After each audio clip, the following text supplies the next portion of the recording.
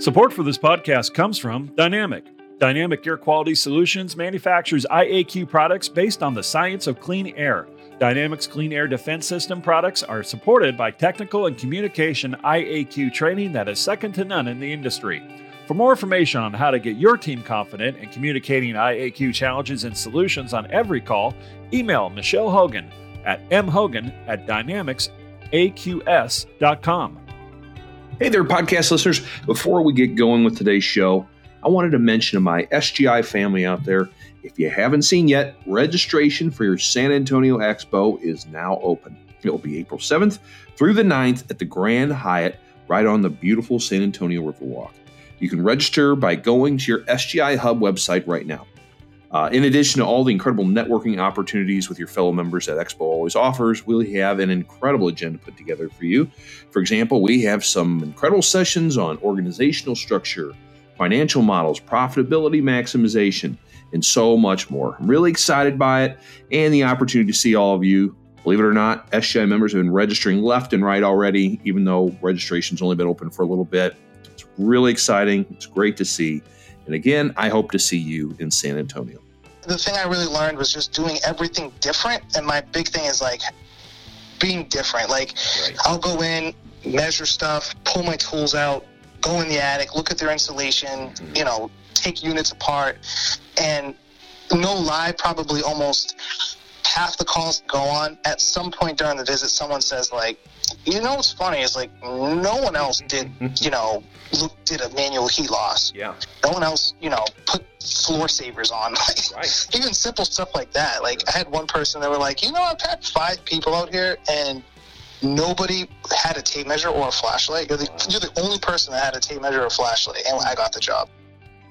Welcome to the Successful Contractor Podcast, powered by Success Group International, a show for residential contractors about residential contractors. We chronicle business journeys, share insights, and celebrate successes in this wonderful industry. I'm your host, Bob Houchin. Hey there, podcast listeners. I'm excited to share with you a conversation I had with Jonathan Neves of Green Energy Mechanical, a residential service and replacement HVAC company in suburban Boston. He owns a business along with his lovely wife, Davicia. Often, I interview SGI members who've been in our program for a long time. I wanted to talk with a relatively new member to gain their insight and perspective. And that's what brought me to Jonathan and Davicia. While they joined our organization in the middle of 2019, they've already transformed their business. As you'll hear, Green Energy Mechanical had been bumping along as a consistent $1 million business that always provided a good living for the Neves family. One day, Davicia got a call from SGI inviting them to a profit day. The young couple attended, joined, and then went to work. And what they've accomplished is remarkable. Jonathan and Davicia pushed the company from $1.6 million in 2018 to $2.3 million in 2019, while operating far more efficiently. Then, this past year, even when COVID essentially shut down their business for 3 months, Green Energy Mechanical finished at $2.5 million at a 14% net profit. And Jonathan believes passionately that they can hit $5 million this year, 2021. Lots of changes to the business have led to its success, but the biggest has been Jonathan and Davicia's commitment to being different, from how they operate as a company to their sales process to even their unique name. By being different in their marketplace, they've enjoyed this incredible success and believe it's just the beginning. So I hope you enjoy my conversation with Jonathan and take away a nugget or two.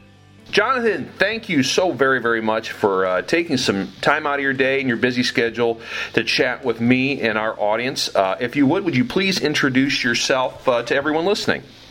Yes, sir. My name is Jonathan Neves. Me and my wife own Green Energy Mechanical, and I think August will be our 10th year in business. That's great. And what is your beautiful wife's first name? Davicia. Davicia. Very nice. Very nice. And where are you guys located at? Yeah, we're located in Randolph, Massachusetts, which is like 15, 20 minutes south of Boston. Okay. So is it kind of like the suburban Boston kind of? Yeah, exactly. Very cool. Very cool. Well, I'm super excited to talk to you today. I've been doing these interviews for a while, even before the podcast, and a lot of times I talk to members that have been using the program for a number of years, but you are kind of still new to everything, but you're doing really, really well. Kind of share with everyone how successful in a strange 2020, how well you guys did last year. Well, first of all, I want to say, when you called me to ask me to do the interview, I love listening to podcasts. So I was like, I didn't even honestly know about this podcast. Oh, okay. So I started binge listening to a bunch of them. And I got to give you credit, man. I listen to a lot of podcasts, and a lot of them are just like talking about what they had for lunch or what the haircut is, and you get right to the point. Yeah. But then you also ask the real questions, man. So anyways, I just wanted to give you a shout out because that's very nice. I really appreciate that. I was listening to one of them, Anthony Dobbins, I think it was. Yeah, that was an awesome one. Oh, and I'm like, he's good. The questions you're asking were just like all on point. So anyways, I wanted to give you a shout out for that. that. That's very kind of you. So I'll be sure to send you a check right after this. But so I guess I'll give you a little bit of history. So we started with SGI back in 2019. Right.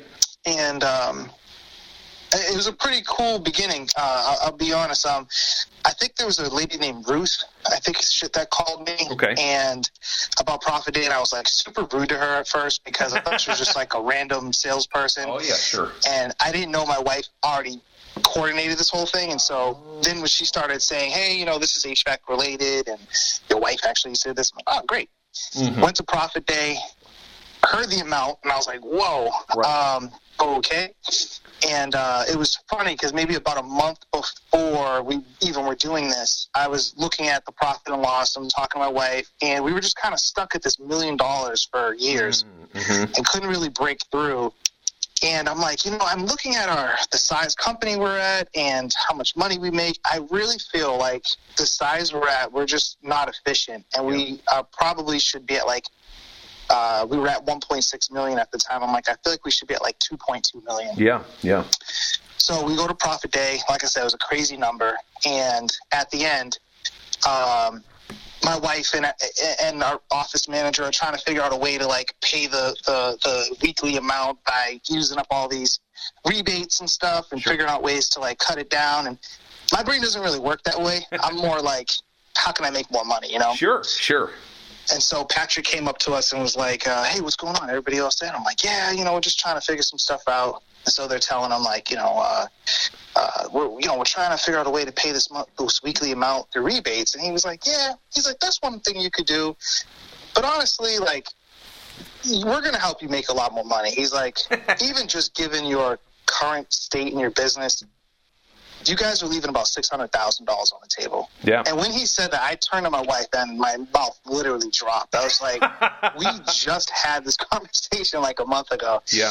And when he said that, I was like sold. Yeah. And it was the best thing. So in 2019, like I said, we were still roughly doing the same numbers we did in 2018. Yeah. But within 6 months, we went from 1.6 and we finished the year at 2.3 million. That's great. So I was like, wow, we did like everything, that we thought. And then since then we kept growing. So then, 2020 came and we're super pumped. And in February, we had our second boy was born February 11th. So obviously, my wife couldn't be as involved in the business. Sure. And then like literally right after that, the whole world stopped. Yes. So that was pretty wild. Yeah. And honestly, at first, I didn't really know what was going to happen because I was just bleeding through our savings. It's funny. Everybody thinks when you're an essential business, it's like this amazing thing. Right. Which I guess at one point it was, but at first, nobody even wanted us in their house. So right. For sure. I'm just spending money to be open. Right. And not making anything. So anyways, pretty much around, I don't even know, probably May, it was kind of like make or break because we were like hundreds of thousands of dollars in debt. We owed all these people money. And, I just was like, listen, like, I think we just need to go hard, and we're going into a busy season, and let's crush it. And I'm so proud of us. We finished with almost 3 months of no real revenue. We finished at $2.5 million. So we did better than we did in 2019 with a full year. That's great. And we were able to finish at 14% net profit. So when it matters, yeah. Yeah, so I'm stoked, man. And I'm looking at 2021, looking to crush it. Yeah, that's great. That's great. Yeah, I mean, you're right. We launched the podcast really when everything first started happening. Is just we were like, hey, we need to do something more to get positivity out there. And cause you're right, there was so much uncertainty, and who knew, no one wanted people in their homes. And as it turned out, people were stuck at home and started using their house a lot more and everything in it. So that's great to hear you guys were able to pick it up and just kill it after a lot of uncertain months there. Before we get too deep in additional into your story, I want to be sure to recognize the folks that have helped you along this journey so far. So let's talk about your team a little bit. So who do you have working with you in the office day to day? So you talking about SGI or my company? Your company. Oh, sure. Yeah, so I have our office manager's Jen. She's awesome. Yeah. She really is. She puts her life in the business. And then we've hired a few more people. So we have Kay, who's like install coordinator. Melissa is kind of bounces around, does a few things in the office. And then other girl, Sam, who's like working with like dispatch and service. Yeah. And then there's my wife. Yep. And then what does your field team look like currently? Yeah, so our top performing installer we just promoted to a project manager. Okay. And that was a little scary at first, but it's been working out really well. The junior techs that were here last year are all moving up to become lead technicians this year, lead installers. Great. So we had 2 service techs and 2 install crews, and we're looking to do 4 to 5 service techs and 4 to 5 install crews. Wow. Okay. Yeah, so there's a lot of kind of big growth we're doing. And you want to double this year, so you're gonna for sure you're gonna need the head count to do it. Yeah, exactly. Are you selling, or do you have a salesperson, or your techs do it? No, right now I'm doing all the sales, and I am kind of maxed out. So sure. I got 2 people I'm talking to now. Hopefully, gonna close the deal soon with them. So I'll have 2 sales guys this year. Good for you. And I'll probably still do some. I actually love doing sales, so I'll probably still stay doing some of it.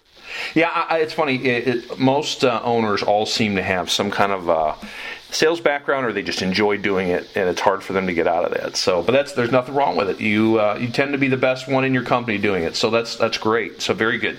So all right, that's the team. Let's talk about if I read your website correctly, you started Green Energy Mechanical in 2008. So before we get into that though, let's talk about how did you get into this industry? What led you into it?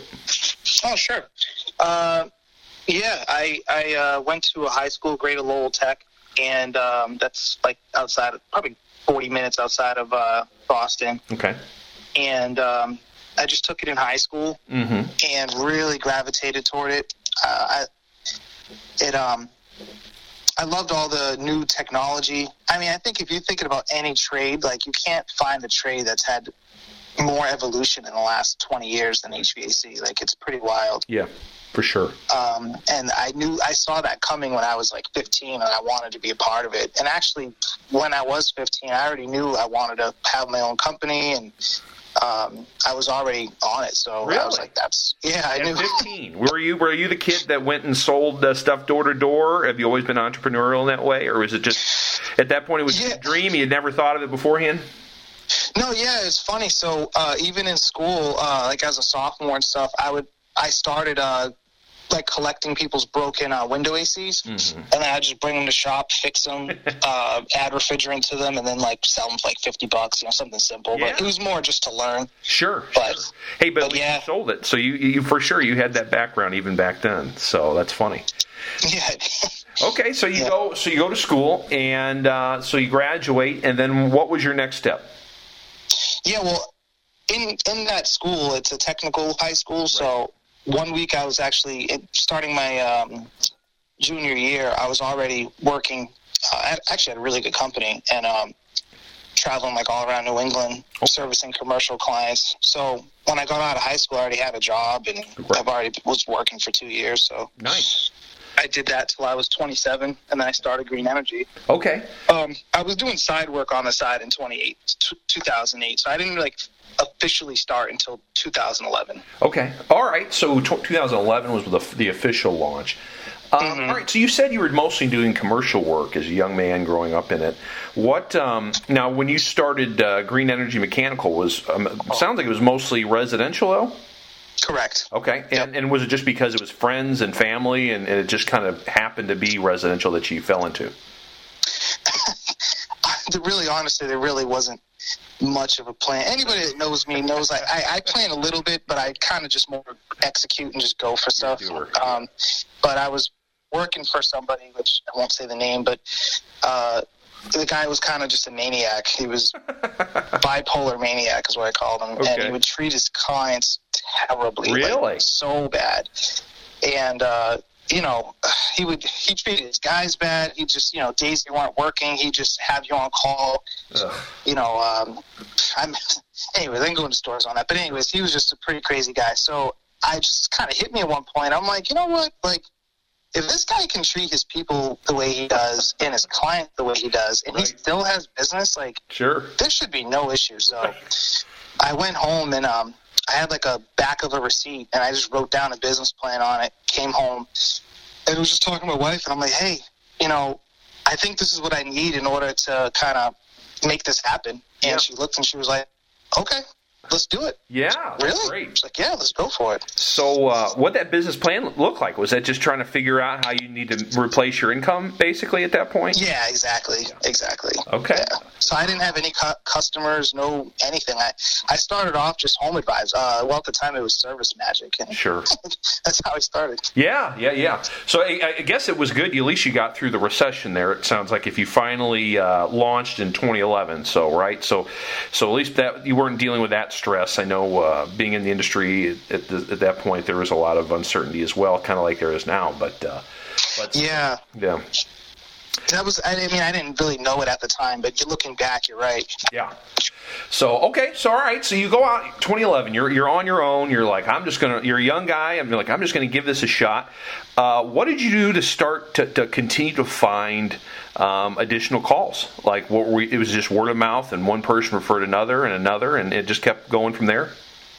Yeah, kind of. We really relied heavily on lead generation companies, and I honestly, I really didn't know what I was doing. Like, sure. Probably for the first 5 years, I just was kind of doing whatever, stumbling and bumbling it through. Yeah. Spending way more money on advertising than I needed to. Right. And it was kind of nuts. Like, we had no systems in place. Thankfully, like, we did good work. Yeah. So, like, we did get referrals and stuff. But even the problem with that is, I remember our prices were so bad. I had this one customer, and we did this great job for him, and he was super happy. And since then, he's referred a ton of people to us. But he pulled me aside after his job. He's like, can I talk to you real quick?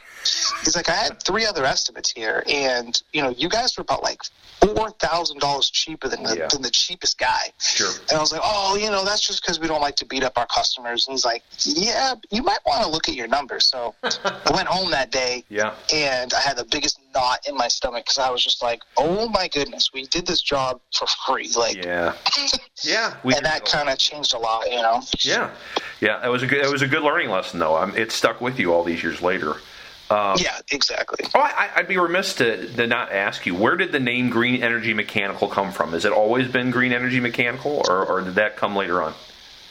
Yeah, so back in 2008, I started like a little graphic design business while I was working somewhere, and I needed like names for companies, and so I just thought of, hey, this green company that's an HVAC company, and at the time the idea was like it would specialize in energy efficient systems, which we do, and installations, but it would do like geothermal, and then like one of the value propositions that it would collect oil from all these companies, and then like kind of mix it with number 2 oil and kind of like disrupt the oil industry type of thing. Sure. Which that part never happened. But when I went to start the company in 2011, I already had like the design made up and the idea, and I was like, you know what? I'm actually going to go with that. Yeah. And it's worked out really well for us because I think we were a little ahead of the industry. I don't think there was really a lot of really green stuff going on. And in that time for sure. I was the same thing. Yeah. So since then, we've kind of become synonymous in our area. Like people just go on different websites looking for green energy system, like green energy replacements or like energy efficient solutions, and they'll just call us just because of our name. Yeah, I was going to say, being in the market you're in, very educated, big city. It doesn't surprise me that resonates well. So that's cool. Very interesting. All right. So you start solo. When do you start adding people? Like, do you remember who the first couple people you added to the team were? They installers or just helpers, or how things? Yeah, day one. Day one, I had no customers, and I honestly, looking back, I'm not even sure how this all worked out. It's kind of nuts. Seriously, I had no plan. I was just like, and what's funny is my background in HVAC was always just service. I just fixed stuff, so I didn't know how to install anything. I didn't know how to design ductwork. I didn't know how big a system should be. I didn't know how to do heat loss calculations. I never managed people. I was never a leader at any companies. The whole thing, I never even did sales, so the whole thing was just completely new to me, you know? But just from day one, I hired 2 guys, and I just went out and started selling them jobs. And I pretty much the weekend that I was going to start the company, I just went online, looked up a bunch of sales stuff. I think the first sales book I got was like the Sales Bible or something corny. And I looked up how to size up equipment. Got a duct calculator. I had no idea what I was doing at first. Wow. Okay. All right. So you hired 2 guys full-time, hourly. Like, hey, I'm gonna keep you busy. You just put it out there. Yeah. That's one thing. I think that's my biggest attribute. I've always just been a hustler. Like, if my back's against the wall, I'll figure it out. Like, I think, I don't think I'm the best salesperson. I don't think I'm the best. Still to this day, I don't think I'm the best manager of people but whatever I got to do to get it done. So even now, like with our goals for 2021, it's like I'm not worried about it because I know I can. That's my strong point. You're going to figure a way. You're going to figure a way. So, all right. So from 2011 and 2019, you're hustling. You're just trying to figure things out. Really impressive that you got up to, $1 million and just really trying to figure things out as you go. Were you making any money at that point? I mean, or were you just kind of you had revenue funneling into a checking account and you'd pay bills and out it will go, and then keep an eye on the balance. All right, we got paid, closed a few more jobs that went up and down. Or, I mean, how structured were you at that point? Yeah, that's a great question. We always have been profitable. I think there was one year where we, maybe lost a little bit. I think that was 2016. Just because at that year, I had this bright idea that we were going to get into new construction. I think anyone listening would probably know that's probably the worst idea that you could get into. Though, a flash. You're not the only person. I've talked to many people they've come from that or dabbled in that. So, it happens. What a nightmare. Yeah, so that didn't go well. And it took me, the problem was that was the birth of my first son. And again, my wife wasn't in the business. And so she's usually the one that'll do the job costing and the finance stuff. Yeah. And again, I'm just usually the guy that's like, we'll just go do it and figure it out and make money. And it was like, we just took a bath. That's an understatement. Yeah. So eventually she's like, yeah, we're not making any money. And if we stay doing this, we're going to go out of business. Yeah. So, but it took it took a long time for me to recover. So that's kind of part of our setback from, I think, because I feel like we should have already been at the point we're going to be at now earlier. But like you said, too, those setbacks also taught me a lot of lessons. Like, we have a lot of builders now that are like, hey, I got this huge division coming up, and I'm like, yeah, go fly a kite. Like, that's funny, but you're right. And a lot of people I've talked to over the years, it took them years to finally figure it out. They finally sat down and went, wow. I have been losing money doing these jobs. So your wife, it's Davicia, is that how you pronounce it? You got it, yeah. Okay, wonderful. It looks like in just checking out her little bio you have on the website. So it sounds like she has some kind of a finance or accounting background. Yeah, yep. She used to work at MIT for years, like 20 years, and they were phenomenal in helping us. So she came on full time in 2018. Okay. But before that, we read the 4-Hour Work Week, and I actually don't think that that's a great book for most people, but it worked out really well for us, actually. Yeah. So, like, we read it, and then she just went to work and was like, hey, I want to work 4 days a week. And then she went down to 3 days a week. Then she went down to 2 days a week. And then she went down to, like, I think 2 days, but she could work remotely sometimes. But basically during that time, she was also working at Green Energy. Right. And then eventually it was like, look, like, the problem was because she was there for so long, she was making really good money. Sure. And she had really good benefits. And so it was like, we're going to get rid of all of that and just put it on Green Energy? I don't know, but sure. Man, it was the best thing we ever did. Like, we've done so well since that happened. Yeah. Well, it's not, I mean, someone with that kind of background is nice. I mean, for example, she told you in 16, hey, have you really looked at, you're a doer, right? So you just want to do the next thing, sell the next job, get it installed. And she's like, if you sit here and look at the numbers, you're not really making sense, right? So is that why you're like, at that point, you just needed someone to really be that hawk on the job costing and making sure you're making margin. Was that the decision? You needed that position? Oh yeah. And we work really well together. Like, our skill sets are so different. Right. And like, because she's right. Like, there's two sides of it. Like, if there was no me, there'd be no business. But if there was no her, we wouldn't be as profitable. We wouldn't be having the money we do. And I mean, even I can get into that later, but even to some of the ways she's helped us save money with the business, it's been incredible. That's great. That's wonderful. All right. So, you guys had to go back to where your story we started off with when we were having this discussion. You guys were sitting there, you're like, we should be making more money than this. And you go, she apparently saw the benefit of going to this profit day, and you guys go and you join. And the next step is obviously to go to Dallas for EP. So did the two of you go together? Yep, and we also brought our office manager, Jen. Yep. Very nice. And it's almost a full week. What was your mindset leaving that week? What did you think of it?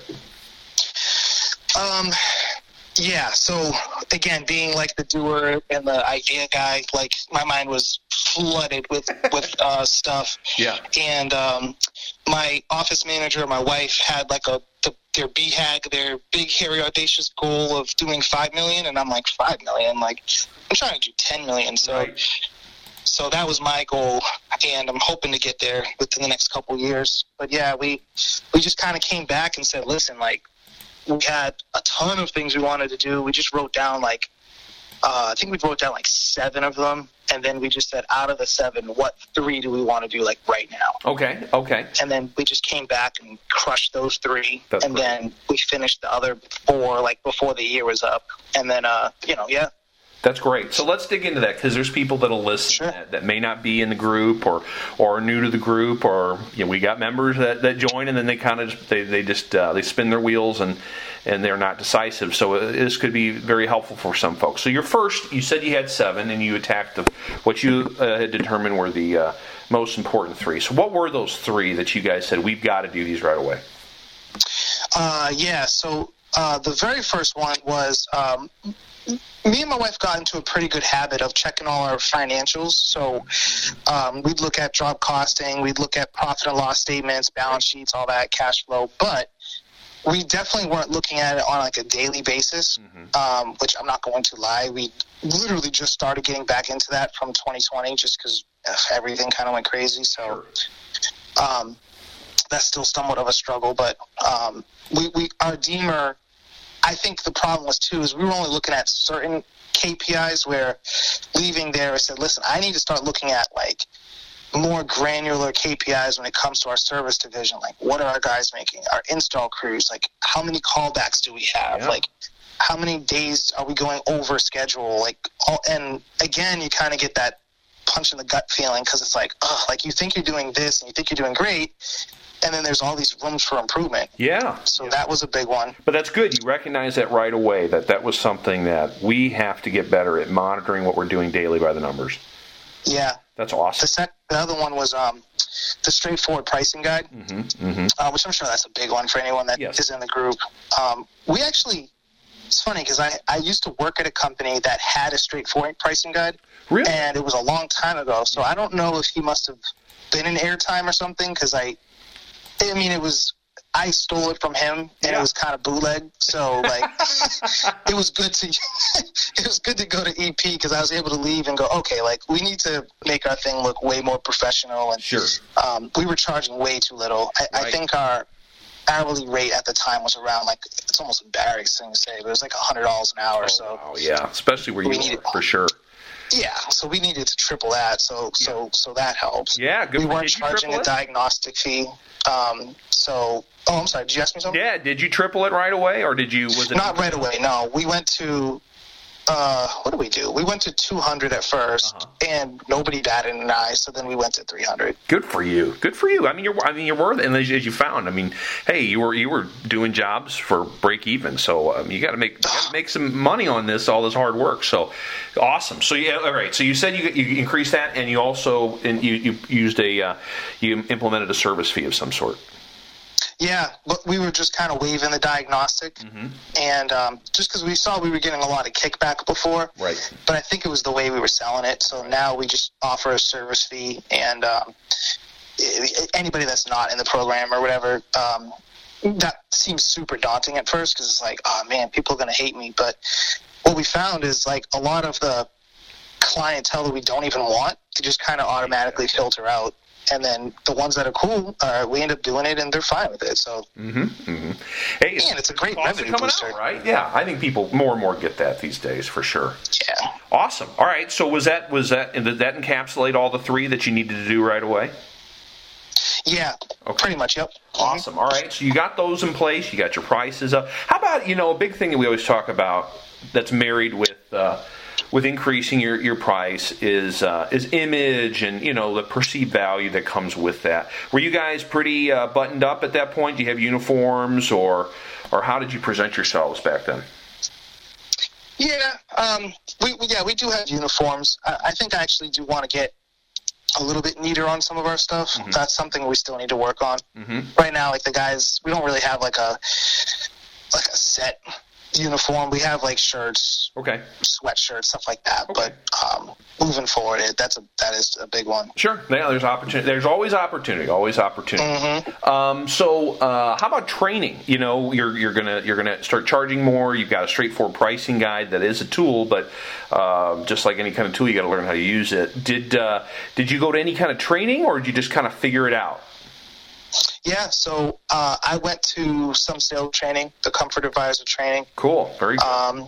Our service techs didn't get to, we had them ready to go, but because of COVID, they had to do some of the virtual HVAC sales tech training, I think it's called. Which is okay. I mean, it was okay, but I definitely want to get them in person. Right. I'm looking forward to that, opening up. Sure. So I have plans for that. And then I got some plans. I'm hoping, like I said, I just actually sent out offer letters today for some sales guys. So I'm hoping they accept because I want to bring them down to Dallas for one of the next Comfort Advisor trainings. Right. So when you came back from EP, I mean, obviously you had a team that was working for you at that point, and you come back with this goofy guy that maybe they had never seen anything like it before. What was that conversation like? I mean, were they presenting prices before, or was that something, or was that completely new to them? Were your technicians presenting prices to customers before? Because sometimes, or was it, would you call and talk to the homeowner beforehand? I've heard all sorts of crazy things over the years. So, were they comfortable immediately with presenting this price guide, or was it something that they had to get over that comfort with? Are you referring to repairs, like just yes, for repair prices? Oh yeah, they were doing that before. Okay, all right. So they actually loved it. Too intimidating then. So using the straightforward pricing guide for your service techs wasn't too intimidating. They take to it fairly right away? They love it. They've like eaten up everything. I forget what the other one is, but it's like a must do, should do, could do sheet, that form. Yeah, the option sheet, yeah. They love it. Like, they're like, this is the best thing that we've ever had. That's great. We just had a meeting last week, and they were just talking about how, like, it'll help them. Sometimes they'll forget to do something, and they'll go back and check because they have the sheet, and they're going through it. So that's amazing. That's great. Those things have been awesome, yeah. It's funny because, I've been doing this a long time, and I've heard stories over the years where the technicians have revolted. They're like, I don't want to do this. I just want to turn a wrench and go home. And to hear your guys were really receptive and have taken to it, it means you've got the right kind of people. That's great. Yeah, you know what, too? I think the big thing, our company's pretty young. Like, the oldest person in our business is 40 years old. So, like, I think because of that, sometimes it can be a little tough to change if you've been doing it for 40 years, you know? So a lot of our guys are all super amped about the growth and the goals and implementing new things. There's so much we got going that we're implementing this year, and everybody's on board. That's great. That's great. I mean, that is honestly the biggest hurdle, because if you don't have the buy-in, that means you likely need to replace people, and it sounds like you got buy-in, so that's awesome. The predecessor to the options is something that we talk about to help build options, is that system performance report. Have you guys adopted that yet, where when you go in for a tune-up or a repair and you do kind of a complete analysis of the system and kind of mark what's good, what's iffy, what's bad, or have you guys used that? Yeah. That's great. Yeah, that's been working really well, and I think we're actually, in our area, it's a little different than some of the other members because we have so many different types of systems, like oil, heat, steam heat, stuff like that, so we're actually going to be rolling out one specifically for boilers, just because like all of our stuff doesn't fit. But that makes sense. Yeah, that's been But it's been a great. Really well. It sounds like it's been a good communication tool, right? It makes it in black and white for a homeowner to see. Well, this I'm not just pulling this out of the air. We're diagnosing it. We've got a formal sheet. This is what's going on, right? Yeah, and you know what? I even use them for my sales because I tell people, we kind of make it mandatory for people to buy maintenance through our sales, and I'll tell them, like, our sales our maintenances are so much more involved. We actually have a full checklist sheet the guys go through. Good. You see everything they looked at. They walk you through the whole thing, and it's way more detailed, and so, yeah. That's great. That's really good. So you have a maintenance agreement of some sort as well, or a club membership, I'm assuming? We do. Yep. That's great. Was that a new thing, or had you had that for a while? We had it, but it wasn't something that we were really focusing on. And in the last year, we've really, like, I've changed the way I sell my jobs to do it. Yeah. We're really pushing to grow that as fast as we can. Since being in the program, yeah. Very good. So you automatically, if someone buys a system from you, they get enrolled in your maintenance program. Yeah, well, yeah. So when I went to the Comfort Advisor training, I noticed a lot of the members that were there all had like 10-year warranties, 5-year warranties, right. And in New England, that's not really heard of. Like, that's not really common up here. Right. And I was like, man, how do y'all do that? Like, I'm like, what if you deal with like a customer that's like a nightmare or something? And sure, yeah, you'll get those every once in a while. But honestly, like, it works out really well. Right. And so, anyways, like, I came up with the idea with my wife where I said, listen, I think we should roll this out. I think this is a huge differentiator for us in our area. So we started last year with a 5-year labor warranty and said that, the customers, you'll get a 5-year labor warranty, bumper to bumper. Anything happens at all, if the system turns out to be a lemon, we'll replace it for you free of charge. And the only thing is, in order to keep that warranty, you have to be a gem member. We call it a gem member. Yeah. You have to be a gem member every year, and it costs, XYZ for each system or whatever. Yeah. That's great. And that way what's going on with that system. You're not getting a call 3 years from now and no one's changed their filter in 3 years. Exactly, yeah, because, you're right. Sure. And so, and I tell them, too, I said our maintenances are very different even because of that, because we own. So, It's not like banging a wrench on the side of the system. Like, we're going through it, and we might find something and say, hey, Mrs. Jones, this was broken. We replaced it. Normally, it's $450, but today it's free since you're a gem member, and you have a 5-year labor warranty. So that's been working really well. Yeah, and the nice part is those people get used to seeing you, and if you're coming out every year for 5 years, the odds are they're going to keep having you service equipment, and when that thing's ready to be changed out, why would they call anyone else, right? So exactly. That's kind of. So I think we're actually going to increase it to 10 years, just because it's. I want those people tied to me. I think that's the power behind that. Yep, for sure. That's great. That's really good. So, let's talk about this sales class you went to. Was this the first real sales class you had ever attended? No, I took a Joe Coursera class back in 2014. That was phenomenal, actually. So I'm looking forward to doing that again. Very good. It's been a while. But, so I noticed there were some similarities, but there were also things that were different that I really took from this. What were some of the things that you felt like you needed to? So it sounds like you obviously you started doing an inspection on even jobs that you were just getting called out for an estimate. Would you go out and do the inspection? No, but actually, that's a good idea, Bob. I do know some members that do that. I might have to write that down. Yeah. No, I do know members that do that just to try and so it builds some value. You showed some time that you're there, and you want to show them, hey, your system's in good shape, or hey, yeah, it is in bad shape, but well, good. At least you get something out of this, right? So, but maybe talk about some of the improvements so that you noticed that you needed to make in your sales presentation. What are some things that you maybe added? Oh, yeah. So one of the things I did big time is slow them way down. Right. Especially because I've never been a salesman at a company, so my sales process, maybe even honestly part of 2019 was up to that point, was just kind of like I'd almost pride myself in how quickly I could get out of the home, which is so stupid. Wait, there's another one to go to, right? It's just you got to get them all in today. I get it. It's a mindset. Yeah, I was doing 6, 7 a day. It was nuts. Wow. So we've completely changed it. Where my strategy now, and especially with some of the other people I've spoken with, I think. Adam at CJ, and I think it's Indiana, really helped a lot. He's really good. A couple other people really were just showing me kind of their process. And I mean, some of their guys are only doing 2 a day. So, I'm somewhere in the middle. I do about 3, sometimes 4, if it's really crazy, but usually keeping it short. But yeah, just the thing I really learned was just doing everything different. And my big thing is being different. Right.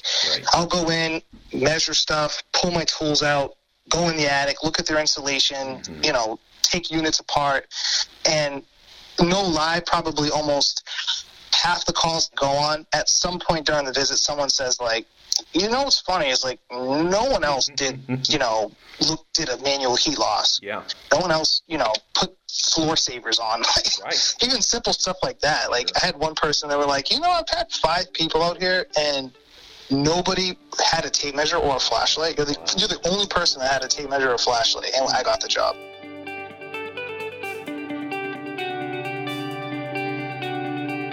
Support for this podcast comes from Learning Alliance.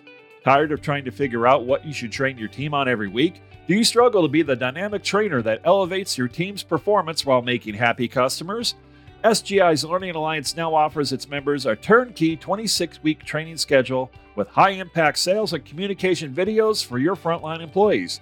Turn them on once a week and watch your team transform. Training can be as easy as clicking a mouse. To download this training schedule, SGI members, simply go to the Learning Alliance tab of your SGI Hub website, then click on Learning Alliance videos. You'll find them there. Of course, your coaches are on standby if you need any assistance. Welcome back to the show. You're listening to a conversation I had with Jonathan Neves of Green Energy Mechanical in Randolph, Massachusetts, a suburb of Boston. Jonathan's already shared a wealth of information about his company and how it's leapt from $1.6 million to more than $2.5 million at a very healthy 14% net profit. He outlined how he and his wife Davicia organized a list of priorities to accomplish as they went to work on enhancing every aspect of their company after joining SGI. In particular, Jonathan talked about how they've established themselves as a different kind of company, one that truly takes care of the customer by offering the highest level of service. In the second half of my interview with Jonathan, he continues to talk about his sales process. Jonathan also talks training, shares insights into his call center, talks about a new project manager position he created, and he talks about his forays into recruiting and interviewing. And Jonathan shares his aggressive growth plans for 2021 and beyond. So let's jump back into our conversation and hear his insights into those topics and many more. I mean, you're a very personal person. I can tell that just in our short conversation thus far. But has that been something you've had to train yourself to try and make conversation to kind of break the ice and get them to trust you, that you're not just some robot coming in there to grab money out of their pocket? Yeah, for sure. Like, I think also learning the balance, because like I said, sometimes I would just get in and out. I didn't really form any real connection. Sure. I didn't give myself time to do that, so I've really learned that as well, for sure. Like, take the time, talk with them, but also on the flip side, I try not to overstay my welcome, because I've noticed there's times that I might just be in a really good conversation with the client, and a lot of those I won't end up winning, and I'm like, what the heck? Like, I thought we were family now, Yeah. But I think there's I think there's a line between being professional and likable and overstaying your welcome and being like, oh man, I can't do business with him. You're in a fast-paced market for sure. I mean, I've talked to lots of people in that realm, and they'll say, yeah, some people just don't want to talk. You show them the value as quickly as you can, and you get moving. So I definitely get that. How about, I'll be interested, because I've talked to a lot of electricians that are members in your market. How about with financing, with your systems? That's a big ticket purchase. Do you utilize a lot of financing to win jobs, or is that not as much of a thing in the Boston area for you in HVAC? Well, I think we kind of have a one-up over a lot of people around the country, unless they have programs similar. I don't know. But in Massachusetts, we have a program called MassSave, and it's a utility bought-in type of thing where customers will get a 0% interest rate for 84 months going through this program. So I didn't know that. There's good and bads about it. Like, what I think other people in other parts of the country have better than us is they get people to really make decisions right then and there, sign them up for the finance, and do the job tomorrow. Yep. We can't really do that here because that program takes a little while. Oh, okay. And they kind of have to get approved and all that. So we kind of have a different, our sales is kind of more we're closing it, but we're really there to hold their hand through the whole process and try to, more so than a lot of other companies. And usually they see that and they'll go. Mm-hmm. The good part is our average job ticket price is huge, because I just put on kind of what I was saying, Anthony Dobbins, he's talking about AeroSale. I bought an AeroSale system, so we do that. Yeah. We have a lot of different add-ons that a lot of other companies around us don't. We'll do a clean and seal package, and I'll point out tons of duct issues. Sure. So those things other customers will tell me no one else pointed out that we don't have a return air on our second floor. So even if we add air conditioning, it's not going to cool up there. And I'm like, yeah, and your ducts are super leaky. So they'll pick the top Carrier Infinity Series systems with all these add-ons, so that part has worked out really well for us. Yeah, what's the point of getting something super energy efficient if you're just going to lose it all, right? And exactly. So what's your average ticket, if you don't mind me asking? Do you know off the top of your head? Yeah, so for 2020, it went up. So it went to, what are we at now? We were just under 14, so great. I'd say roughly 13,500. Good, that's really good. But yeah, it depends. I mean, I'm seeing usually anywhere from 10 to 25. Just depends on. There's so many different systems up here where. Right. Yeah. That's true. That's true. Other parts of the country, it seems they're it's much gas furnaces and air conditioners. Yeah, I'm in St. Louis Midwest. It's pretty much that's it. Everyone's got the same thing, so it's very much different in that regard. So when you present when you're presenting your replacement options, how many options will you give people? I'll do minimum 3, and I won't go past 6, but usually anywhere between 3 to 6. Okay, and then when you get into the 6, is it because of add-ons that increase the number of options? No, so typically, well, this is the only problem that I'm not crazy with the mass save process is because, and I think also because of our name, I get a lot of customers that are engineers, or they really want to like take their time, and I'd like I'll just give you an example from last week. I have a customer that has a oil steam system. We're going to take out the whole steam system, and he wants a quote on a gas furnace with air conditioning, gas furnace with heat pump, hydro system, or straight heat pump. So I didn't do all of those, but that's kind of like where his head was at. So you can kind of see like sometimes it's like a little it's a lot. That is a lot. Yeah, that's true. That is true. So that's definitely different from a lot of markets. Yeah, for sure. Yeah. So okay, I see where you're going now. Just kind of change a little bit. Something we talked about the kind of training that you've done outside, coming to different sales trainings. What do you guys do at the office there? Do you guys get together with any kind of regularity to go over how to use a straightforward pricing guide, or just to talk about different issues the guys are seeing in the field and how to manage those? Oh yeah. So we have a company meeting every Tuesday for the whole company. Great. Then after that, we have a managers meeting, which is going to be transforming into like a leadership meeting, because I want my new project manager in on those meetings as well. His position's been incredible adding that on, so I want to make sure we're meeting for those. And then every Wednesday we have a service tech meeting. So just because usually our regular office meetings on Tuesdays are more like geared towards install, because we're just more install heavy at this company. So sure. I try to make sure we have one just for them, because we're really trying to grow that department more. Yeah, well, sure. Yeah, the more you sell, you need someone to put them in. So that makes total sense. Let's see here. So how about, before I keep digging in on more of the tech side, I'd be remiss not to ask about phones. And, we talked about you've got the new fee that you've implemented, so communicating that over the phone, people, you sometimes worry that if it's not communicated well, people will push back. Who answers the phone right now? You got two dispatchers, or two call takers, you said? Yeah, primarily the one is Sam. She answers most of the phones, and then there's other people there to back her up. Sure. Did she have to learn the scripting, or did she just kind of roll with the new fee and just do well with it, or was there any pushback from customers when they were calling? No, she's newer though. She's one of the later ones that we just hired. Okay. But yeah, we just kind of taught her the process. I think she already worked in HVAC before, so she's kind of familiar. Okay, so good. There was no pushback there, then. That's great. No. All right, awesome. I always... No, like I said, our people are great. They pretty much do whatever we're getting into, and it's like, okay, let's figure it out. Yeah, that's great. That's fantastic. All right, that's something I always make the mistake of looking over the office too quickly. One more question on who dispatches your techs to the jobs. Is that something that you manage, or who manages that in the office? Yeah, so Sam's doing most of that, and then Kate manages the installation department and that whole schedule. Nice. And they know what, especially when you can talk about all the different types of systems you guys install, I'm sure you know who's best at doing what, and we really want so-and-so to go to that type of job and that kind of thing.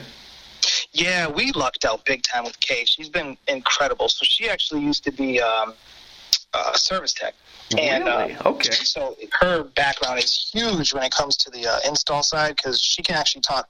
Before, like, customers would call the office, and then the girls would go, let's call Jonathan, and she's able to actually just start answering stuff for me. So that's great. That's awesome. Yeah, she's been huge. That's awesome. That's fantastic.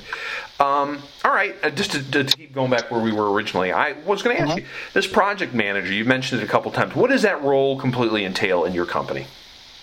Yeah, so we've kind of like completely changed our install. So the way it happens now is I'm the salesperson, which obviously will change soon.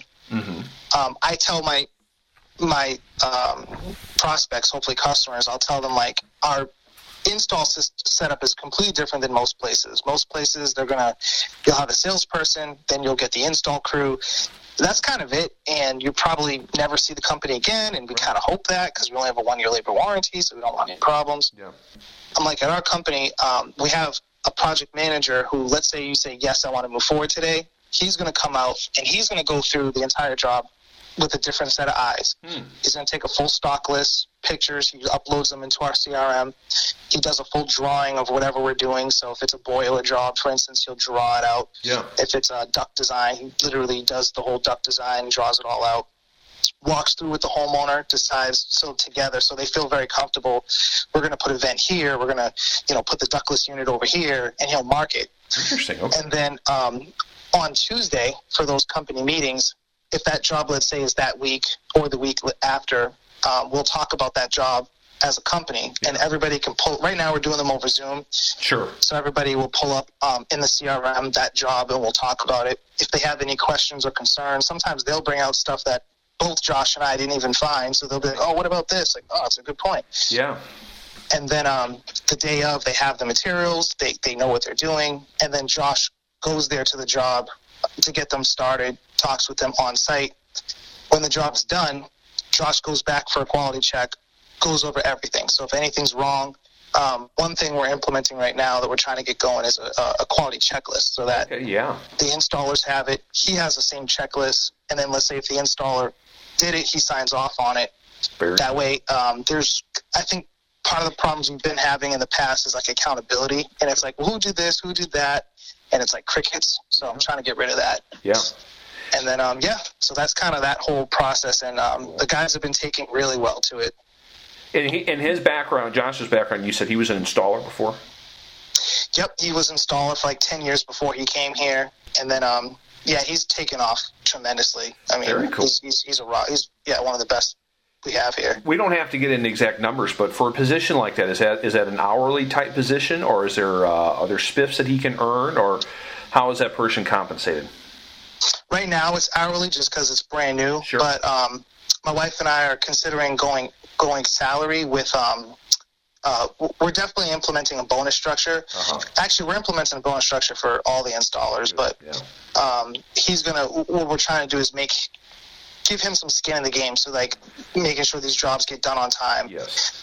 Everybody gets a quarterly spiff, and we want to make it like a good amount, like $2,000 per installer for the quarter, and give him a good amount of money too. So like his pay is tied into that. Okay, very good. So he's managing the schedule too. So that's also a big part of it. Yeah, he has a pretty busy job. Yeah, yeah, that's better.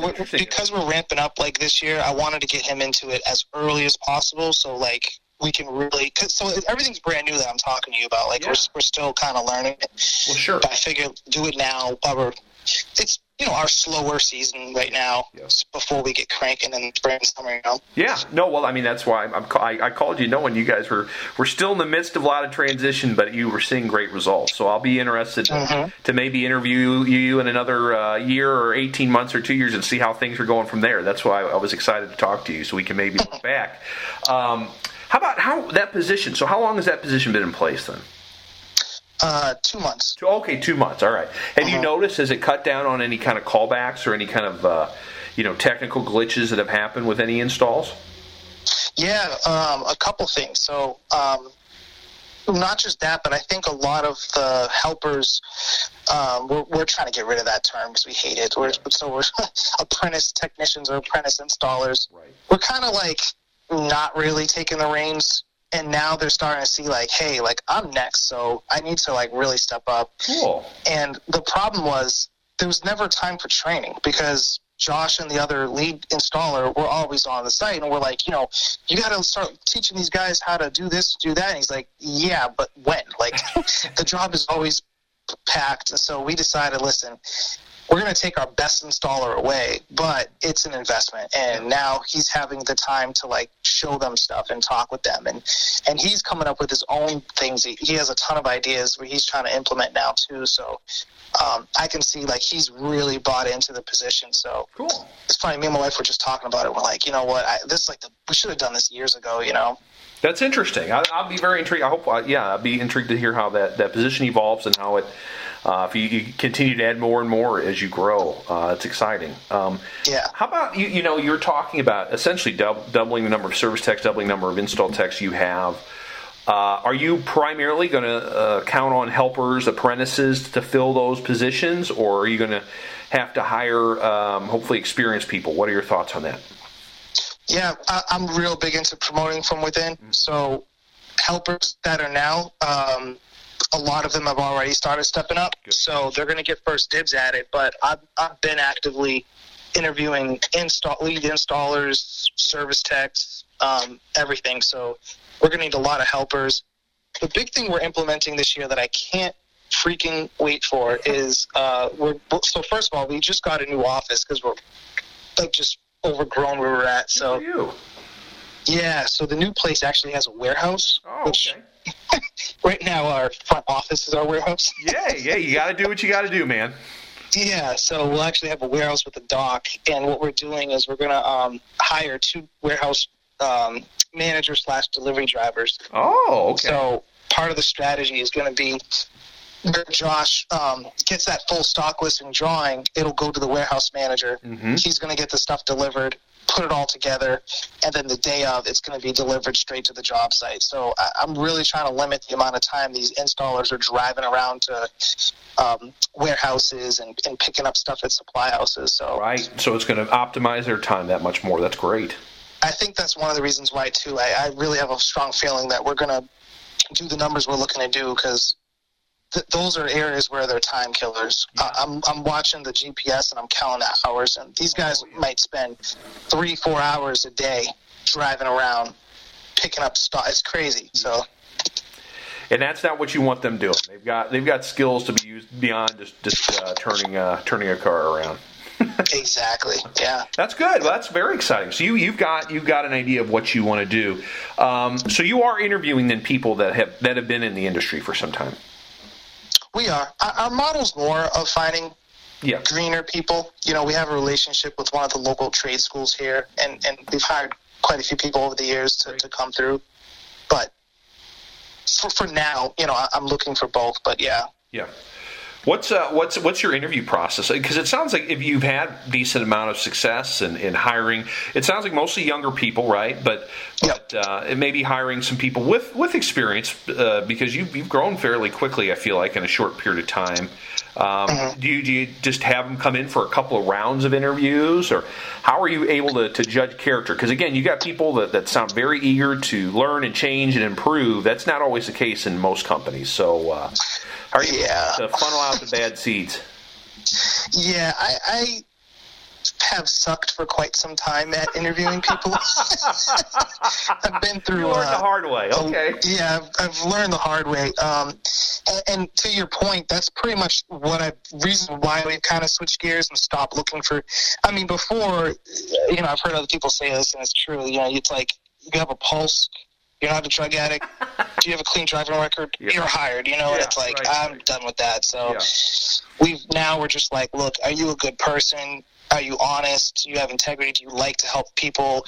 Are you hungry to learn? Mm-hmm. You know, I've learned like hiring people who still live at home with their parents is not usually a good idea just because they just don't seem to have that same hunger as an older person who, you know, is out on their own or has a family. So we're really family focused here. We're looking for people like that. Mm-hmm. So I think as of lately we've done a better job. Mm-hmm. But in the past I've been atrocious. Hey, that happens. So how did you foster this relationship with the technical school? Did you just call them and say, "Hey, I'm looking for young people that want to work," or are you more involved in that? No, I'm actually a lot more involved in that. Yeah, I've become like a sponsor of the school. So like when you walk in, our banner's like right there. I don't think right before COVID is when they were really rolling this out. So I don't even think the school's open right now. But the whole idea was we were going to set up like a scholarship so that people would go and they'd have a job coming right out, because part of that problem is we didn't have a real good plan before with the school, so they would just be like, hey, Joe Schmo's looking for a job, and you know, he was okay. Yeah. And it's like, okay, you know, we bring him on, and it's like he doesn't know anything, and you know, it's just disaster. So now we're like, listen, we'll pay more money for good people, and what I started doing is going and giving like talks and speeches for the classes. So I'd go, and it's worked out really well, because it's funny, what'll happen is they have like a job fair, and there's all these HVAC companies there, electrical companies, plumbing companies, and all the students will come to my booth because they all know me. Nice, yes. And and so like I kind of just have like a rotation of people that, like, we just hired somebody, and I don't even remember him, but he was like, yeah, I remember you came to my school a couple months ago and you were talking, and you know, everything you said really resonated with me. So I've been really trying to kind of take the long, you know, plant a seed approach with that, you know. Well, yeah, I mean, I know people that do similar stuff. Not enough people do it, but it's fruitful if you do it the right way and you invest the time in it. So let's say I just graduate from technical school, and I remember seeing you and you hire me. How long will I immediately start on the install side, or do you go, no, you might be better with service, or how does that work? Do you just kind of assign people, or you have me go through everything and see where I'm best, where my skills are best? Yeah, since SGI, we've actually developed a much better process. So, like, what we do now is we use the test that SGI has. Sure. So on the interview, we have them come right in, and because I think sometimes people don't even know what they want. Like, we've had people come in that are like, yeah, I want to do install. Yeah. And they'll just do an amazing job on the HVAC service test. Okay. I'm like, I think you'd be better at service, you know, and because I'm more service based, I can ask more questions, and I can kind of get their idea on troubleshooting. Sure. And then the opposite, some people are like, yeah, I want to be a service tech, man. And they come in and they just bomb the test, and I'm like, okay, well, you know, so in that we'll kind of get an idea and we'll try them out. Yeah. But I mean, one of my best service techs that I have, he started off as an installer and was terrible, and but he was really smart. And so my project manager now, at the time he was in the job, he's like, I really think you should try him out in service. Interesting. So I'm big into that. I don't mind, hey, I have an expression. It's like, my job is to make you successful. So if I can move you from here and make you successful, ultimately I'm successful. So I'll do whatever it takes, you know? That's great. How long will someone typically ride along? Will they go through a season before you feel comfortable them being a service tech on their own, or you know, a season, and then how about how does someone become a lead tech? How long will they typically ride along as a helper or apprentice before for installs? Yes. That one we're still kind of figuring out. That seems to be a longer process. Right. Again, just because we do so many different things here. Mm-hmm. And it's hard because it's you know, let's say you go through the AC season. Now all of a sudden you're getting into the winter season, and there's 3 different types of boilers, and you know, there's sometimes we'll come across boilers that are gravity boilers, and sometimes I'll come across stuff I've never seen. I've been doing it for 25 years, you know, so it is tough. Even for the service techs, it can be tough. Yeah. You know, I envy the people who work in Dallas, Texas, and all you guys have are furnaces and air conditioners. Yeah, that's pretty much. The training on that is so easy. Yeah. You guys have to be kind of wizards a little bit at the same time. It sounds like. I guess that's the nature of an older market. Yeah. All right, so we just a few more for you, so I can let you get on your way and make some more money. But you mentioned earlier, you know, you spent a lot of money in bad advertising, right? Just trying to figure it out over the years, which is pretty common. So you have some aggressive growth goals. So that means you're going to need more calls, right? So what? How are you finding your additional leads? What are you doing these days? Is it pay-per-click, some SEO? What are you doing? Yeah, so we just switched internet companies. We were using Contractor Nation before, which actually worked out really well for a few years, but I'm not sure. I think they might have had a lot of turnover or something. So we recently just signed up with Rhino Strategic Solutions, and I'm super excited. So they're actually in the midst now of creating the website and getting our pay-per-click and SEO campaign set up. So we have a pretty aggressive strategy that we're going to go for 2021 as far as that's concerned. Do you know what your marketing spend is of your budget? Is it like 12%, or even more than that? Are you digging in even more to try and grow? For percentage-wise, I don't know the percentage. I know with Contractor Nation, we were doing, I want to say like roughly $2,000 a month. But now we're going to be probably closer to $6,000 a month. Yeah, definitely. And up. I mean, it might even go more than that. I as long as I'm seeing the results, I don't really mind spending more, you know. So it's primarily all digital oriented then is where you're finding your new business. Yeah, we just started a Facebook campaign, kind of revolving around the SGI's frustrated contractor. Oh, yeah, sure. So it's a little different because it's not really a direct mail piece, but it's kind of, I use the similar approach. That's actually been working pretty well, to be honest. Good. And then I don't know if they have it where you're at, but it's like the best pick report. You know, I don't know that we have that here in my market. I do know there's lots of markets that'll have a newspaper or a community paper that will do best of this or that, and it gets a lot of eyeballs. So is that something you guys utilize? Yeah, believe it or not, that it's like a blue book that goes out to more affluent communities, and it has like 3 different companies for like gutters, siding, roofing, HVAC, plumbing, electrical. We've gotten a ton of it, like almost too much sometimes. It's like, yeah, it's worked out really, really well for us. And it's mostly affluent like neighborhood type. Is it an older clientele? Yes. Okay. Yeah. Yeah, it is. And so they're usually like ready to rock too. I mean, because they only have like a couple companies that they're even calling, you know. So cool. It's worked really well for us. I was going to say that there's still, there's older people still, I think of parents, for example, that there's just not technically savvy, so they still rely on print mediums of some sort. So if that you get something like that they deem that they funneled out all the other companies, they've got the best, right? And so that's why you get called. That makes sense. So yeah. All right, Jonathan, kind of in wrapping up, so you want to hit, your goal is to hit aggressive goal, $5 million at the end of this year. At least. How much have you thought about, say, the next 3 to 5 years? Where would you really like to grow this thing? You're a young guy.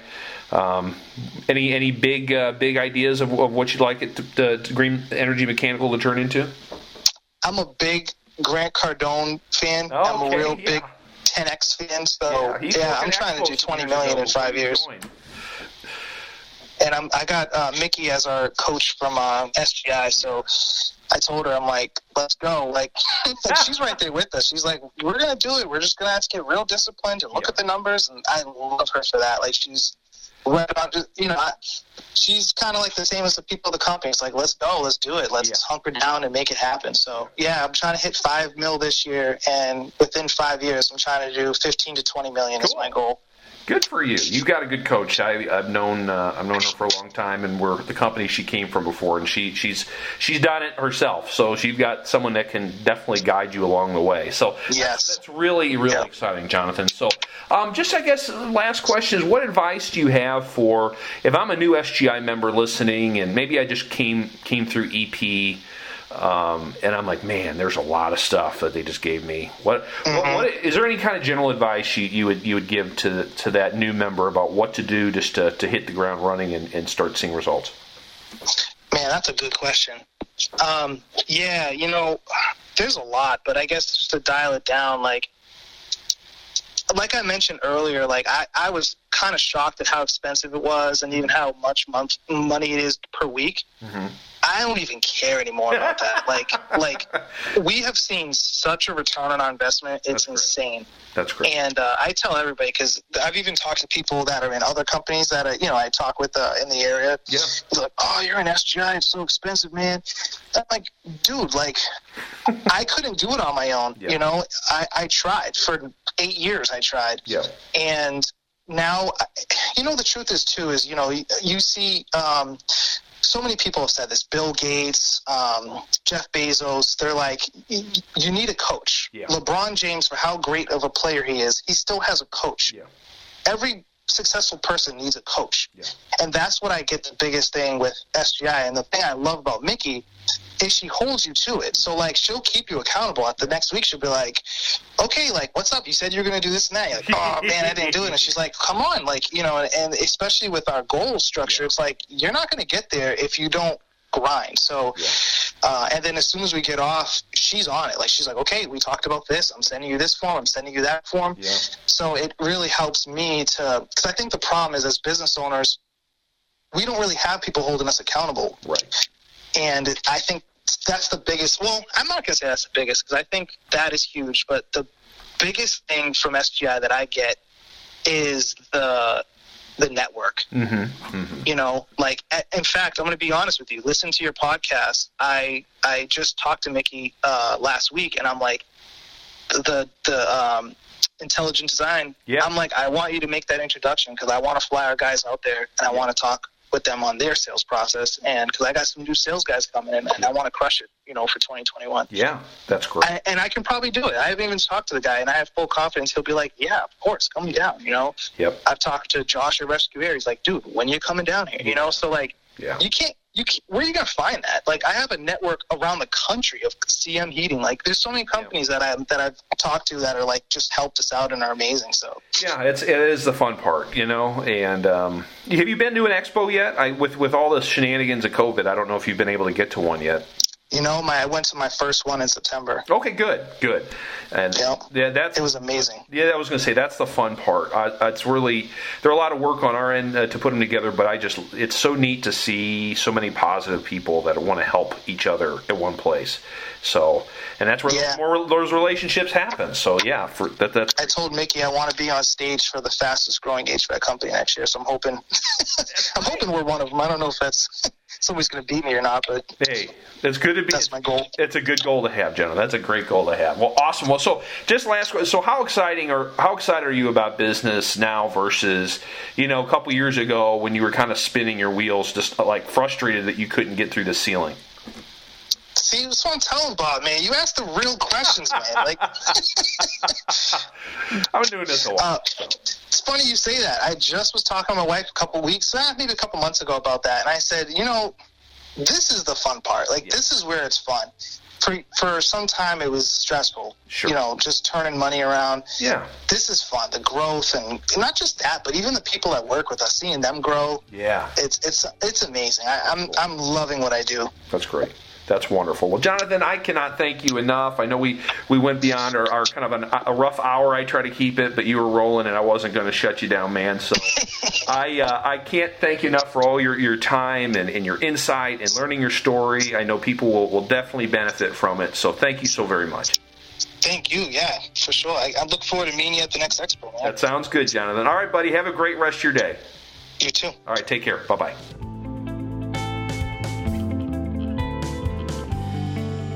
That's Jonathan Neves, owner of Green Energy Mechanical in Randolph, Massachusetts.